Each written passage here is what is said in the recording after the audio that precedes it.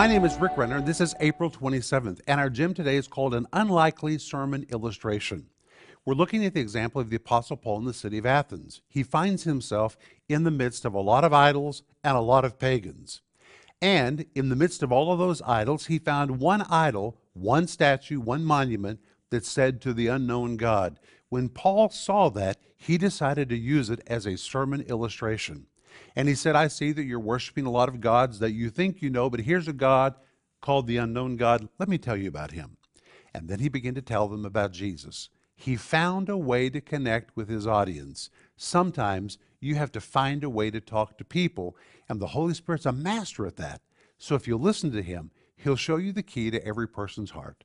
And that's what I want you to think about today. Sparkling Gems 2 is a book that includes more of Rick Renner's personal stories than any other book he has ever written.